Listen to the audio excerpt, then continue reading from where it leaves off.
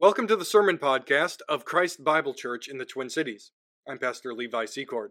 It is the goal of Christ Bible Church to glorify God by bringing all of Christ into all of life. For that reason, I want you to know that we now offer a second podcast called The Worldview Minute. In it, I seek to demonstrate the universal importance of the Christian worldview by building the theological foundations of our faith and then applying them to all of life.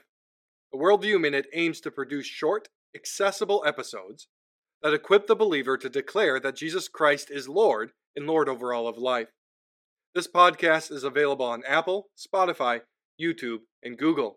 Just search for The Worldview Minute, and you can subscribe there. Now let us turn our minds and our hearts to the preaching of God's Word.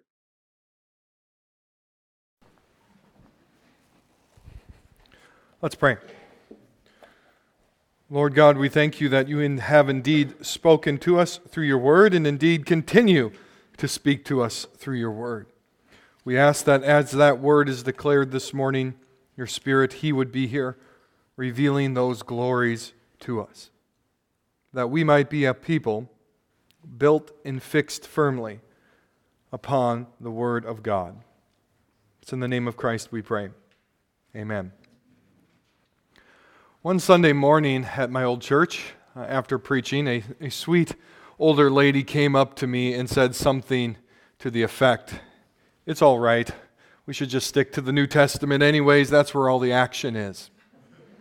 Now, I'm sure she was meaning to encourage me, and I can't remember exactly what happened before that, but perhaps I just bombed a sermon from the Old Testament or something like that. But she captures a sentiment that is really common in the church today. It's really common in the pews, and it's even common in the pulpits, that the Old Testament, whatever.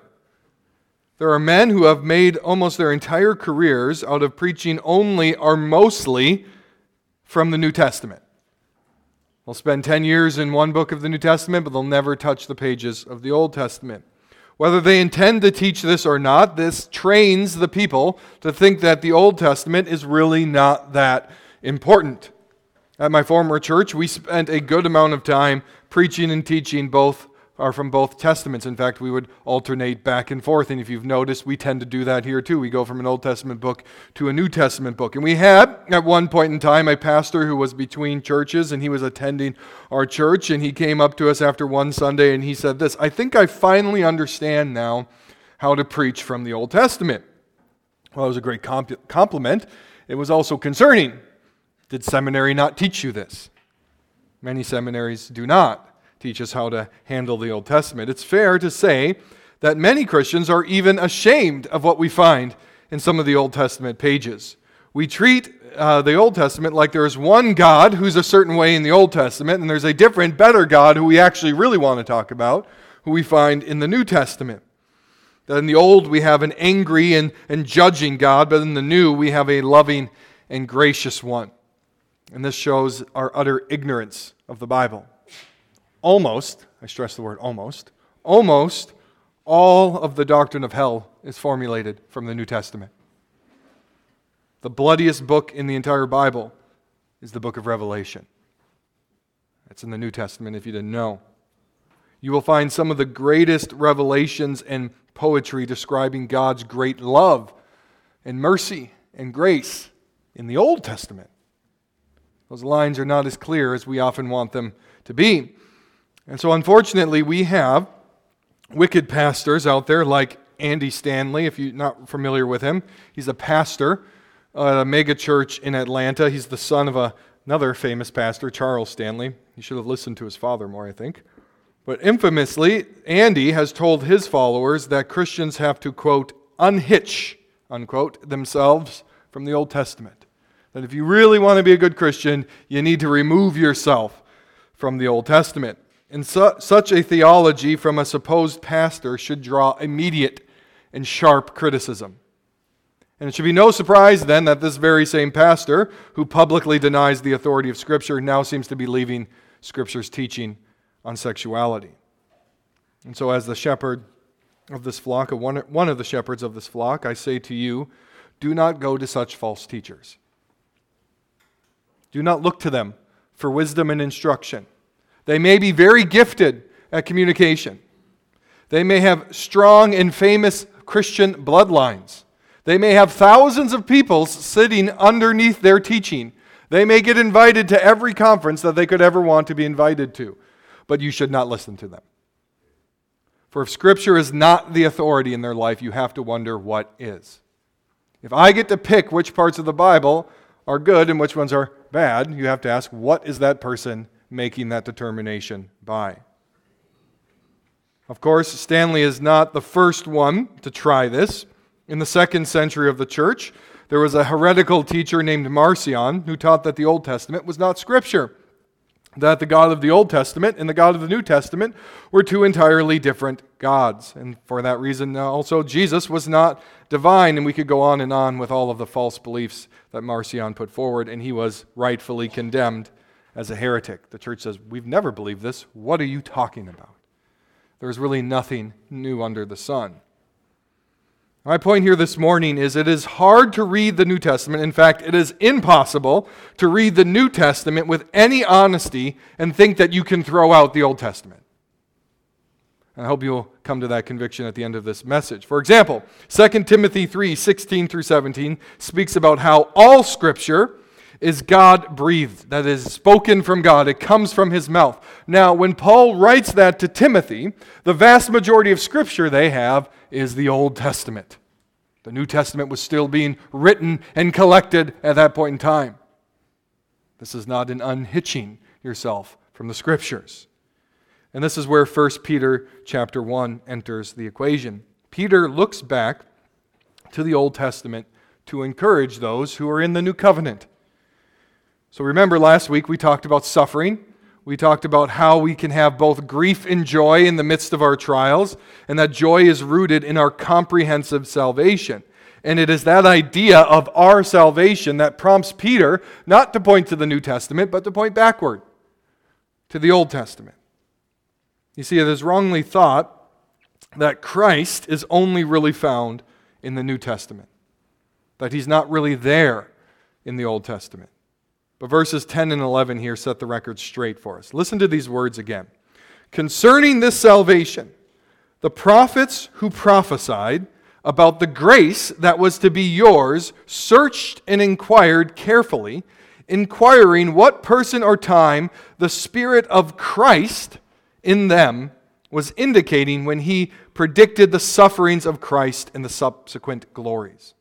So Peter says, concerning your salvation, that the prophets of old told us about this Spirit of the Christ who was going to come. They searched diligently to figure out what was going to happen. As some of my old seminary professors said, the New Testament is really nothing more than a commentary on the Old Testament. They're not wholly wrong on that. There is no free-floating Christ. You don't just get Christ out of thin air in Matthew 1:1. If there is no book of Genesis, there is no Jesus Christ. If there is no book of Exodus, there is no cross. There is no resurrection. If there is no Old Testament, there is no New Testament. I don't know if you've ever seen some of those graphics online that float around that show all of the cross references in the Bible. They'll have the list of all of the names of all the books in the Bible, and then they'll have lines drawing from all the different books for how they cite one another. If you've ever seen it, then you know how much of the Bible is built upon the Bible. The Bible is constantly referencing itself. Let me put some numbers out there for you. There are around, depending on which count you take as more accurate, there are around 280 direct word-for-word quotations from the Old Testament in the New Testament. Direct word-for-word quotations. Now, if you add into that all of the references that aren't direct word-for-word citations and allusions, you get well over 1,000 citations of the Old Testament in the New. That's about 37 citations per book. Remember, some of those books, like Philemon and Jude, are one page. It's about 37 citations per book of the Bible. You don't have Matthew, Mark, Luke, and John without Genesis, Exodus, Leviticus, and Numbers. And Peter reminds us of that truth. He tells us the, quote, Spirit of the Christ was there in the Old Testament. there and being sought by the prophets. So we read the prophets, and the prophets searched for Christ, and the angels even longed to see that revelation themselves. All of that is found in the Old Testament. Christ is there.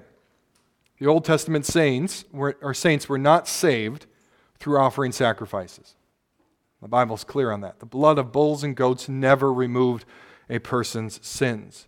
But they were saved that in seeing the Spirit of the Christ in these images given to them, that they looked forward to the coming of Christ in faith.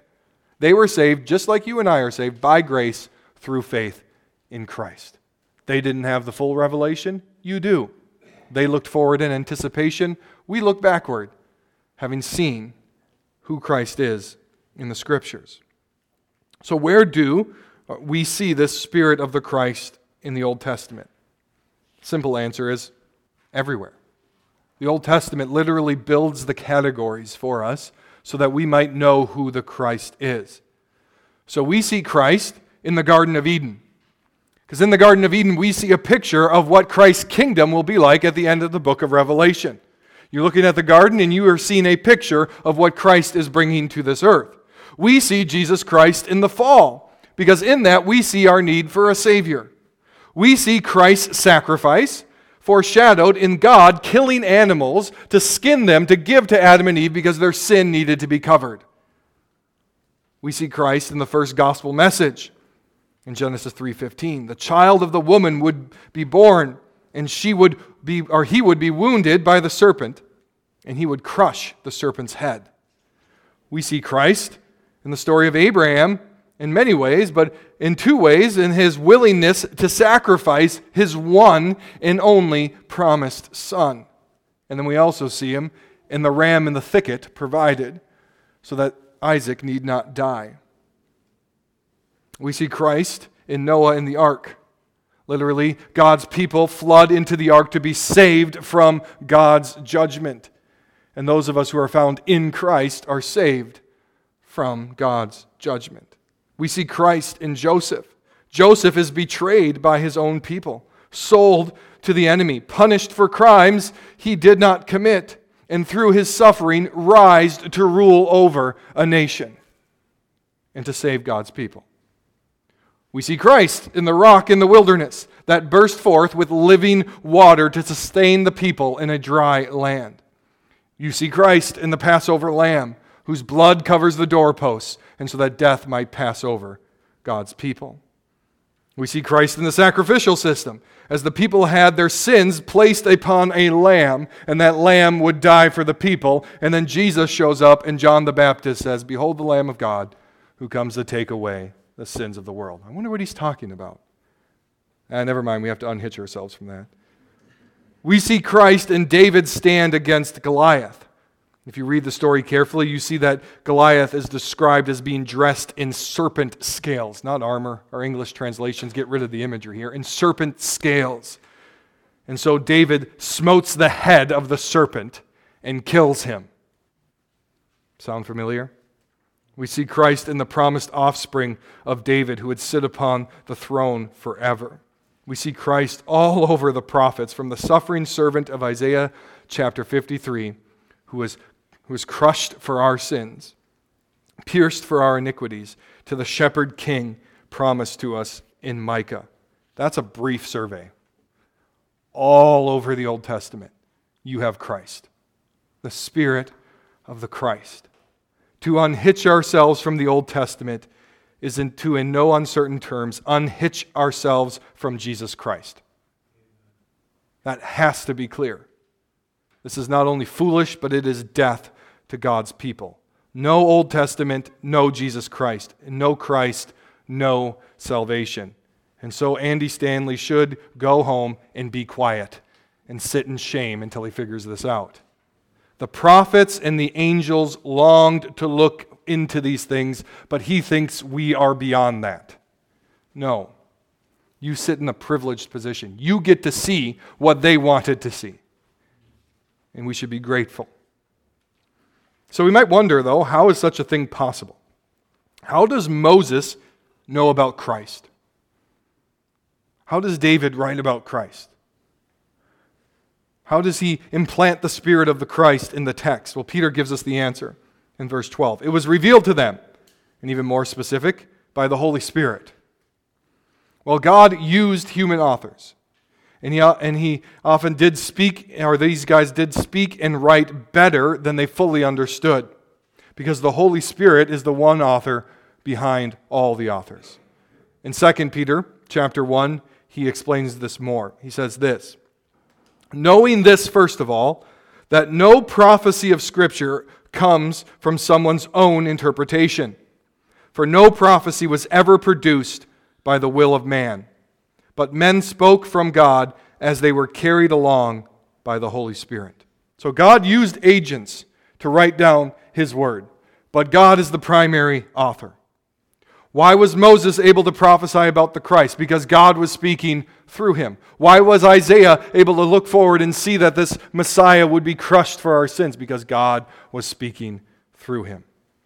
And so God speaks through Moses, through Isaiah, through Matthew, through Paul, and all the authors of Scripture. The Spirit of the Christ is revealed to us through them by the Holy Spirit. God has arranged and written this book for His purposes, to tell His story of creation, fall, salvation, and recreation. This is God's Word. He speaks, we listen. And they long to know the fulfillment of this snake-crushing shepherd king, this suffering servant, this offspring of Abraham and David, this Messiah. You should know that Moses, Abraham, Adam, Joseph, David, Isaiah, Micah, Zephaniah, they all wanted to see this. And we get to. The old adage for biblical interpretation is that you have to understand what a verse would mean to its original audience. I'm going to be very careful here. There's a lot of truth in that. There's a lot of truth that we need to start there, but this is sometimes applied in an overly restrictive way that ignores the plain teaching of Scripture.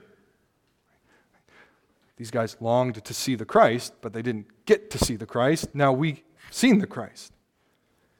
That the Bible has layers of meaning, bursting with truth. I mean, there are passages in the Bible that would make Andy Stanley flip his page very, very quickly.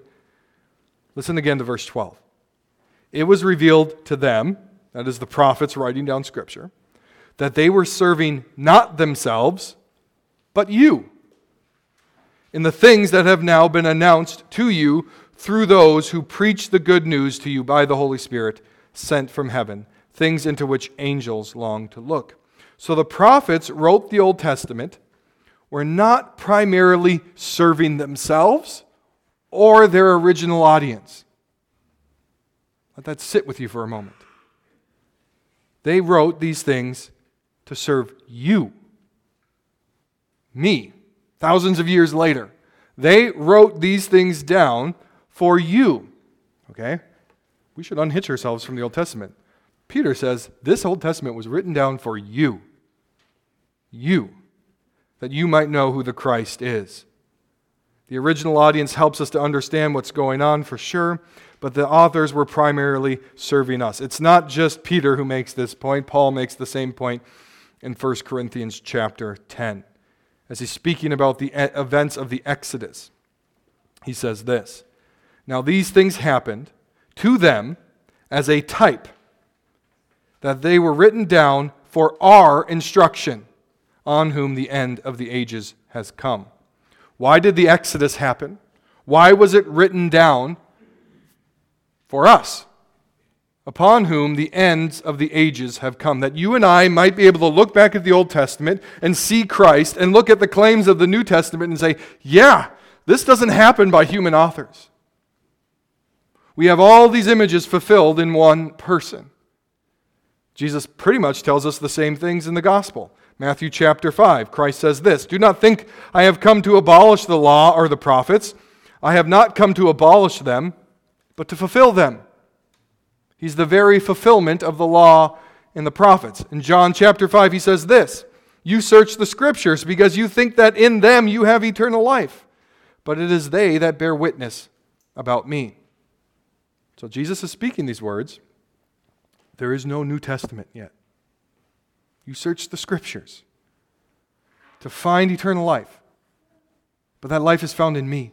These things talk about me. And so it is as plain as the noonday sun that the Old Testament is needed. It is necessary to see who Jesus really is. It was written down for you and for me who live in an era of fulfillment. And so we return to 2 Timothy chapter 3, verses 16 and 17.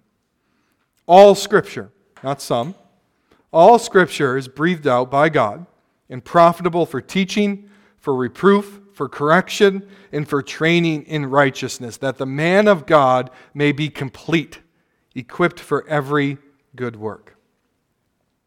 The Old Testament, again, is primarily in view here, as Paul writes to Timothy. Of course, it applies to the New Testament as well. But it says that all Scripture is breathed out by God, and all Scripture was given so that we might be instructed, we might be corrected, and we might be equipped for every good work. So I'll take a step back and ponder this question with me, because I think about this all the time. You ever wonder why our churches are not equipped for every kind of good work? Why our Christians seem so ill-equipped for every kind of good work?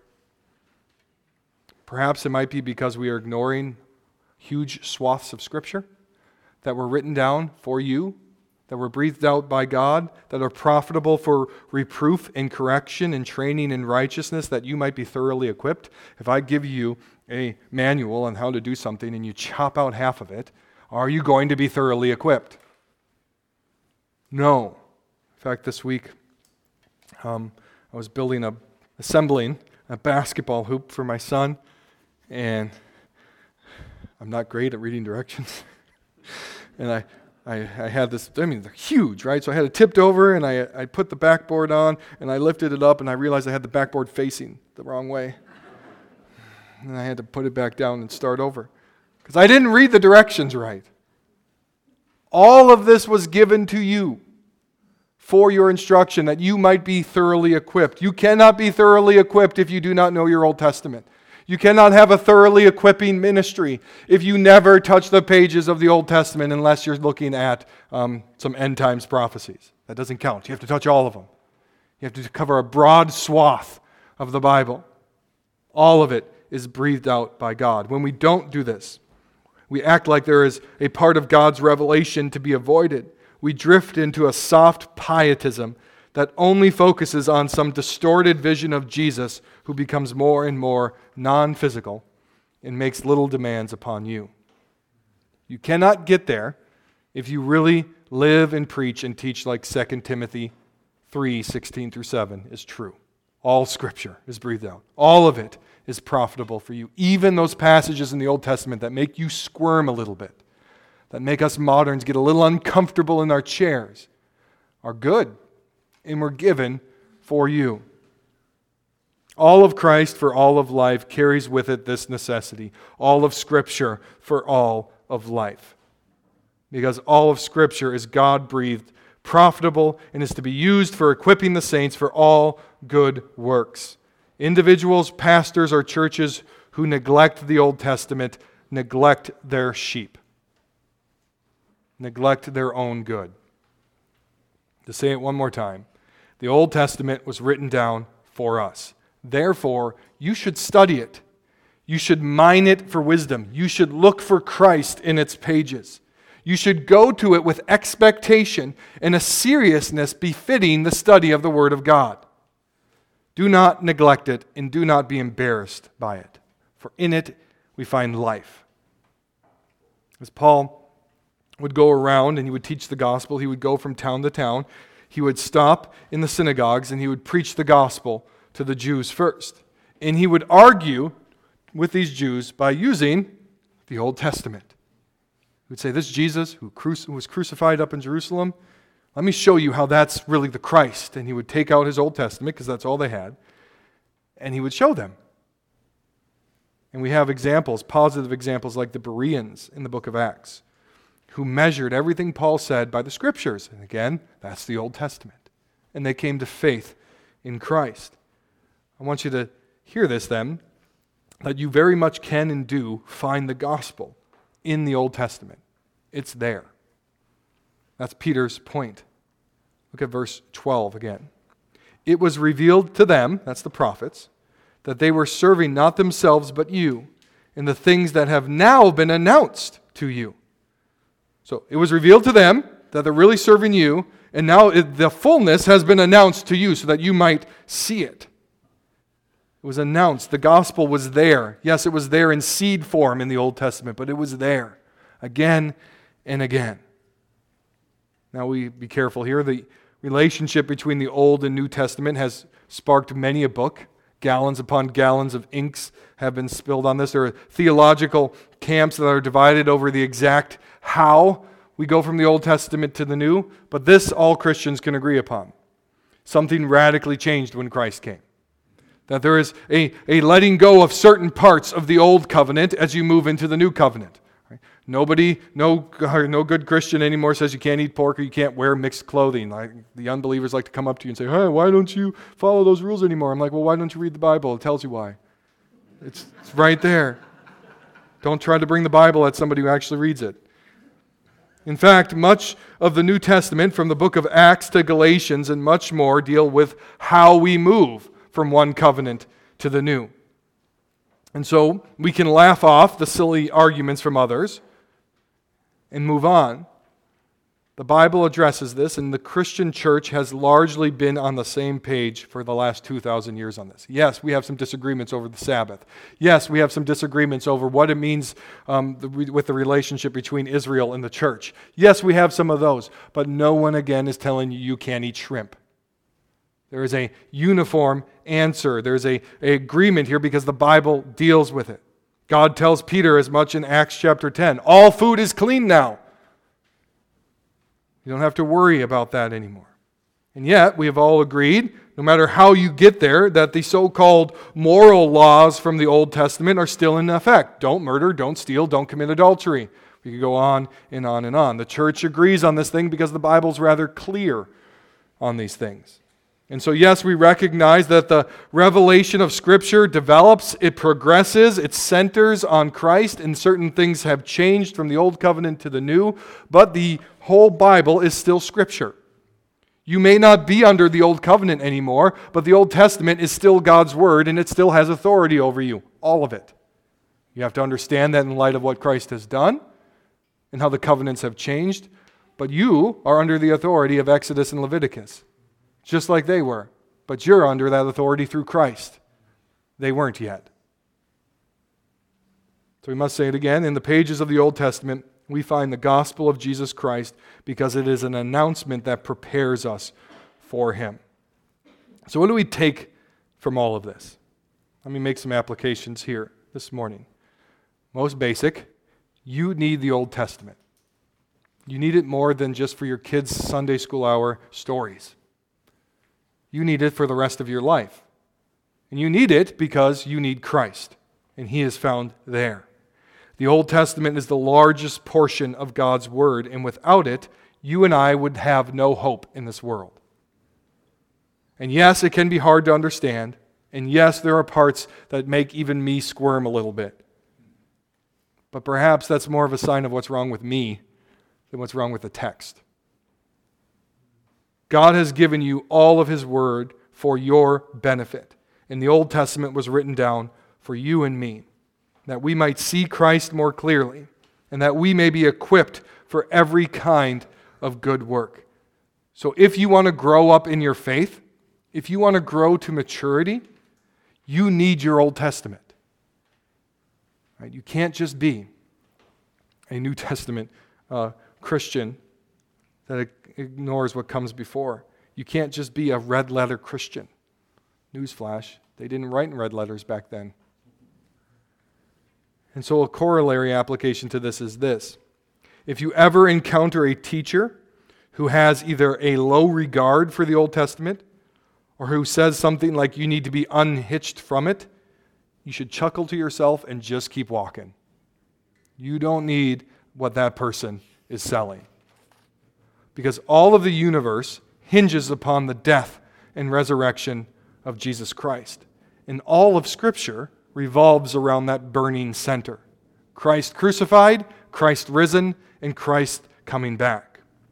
And in the pages of Scripture, both Old and New, we get to see the glories of Christ. We get to taste the grace of God. We see God's power to save, and we see our need as desperate sinners.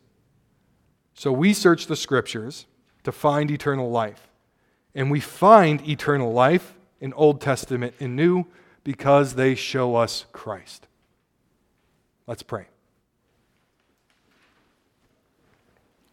Lord God, we thank you indeed that you have spoken to us in your word from the beginning of Genesis to the end of Revelation.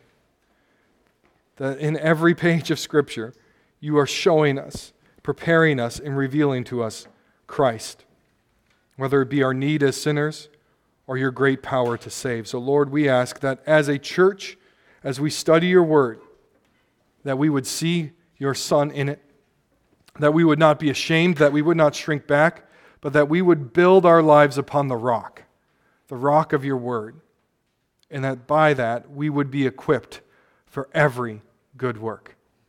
It's in the name of Christ we pray. Amen.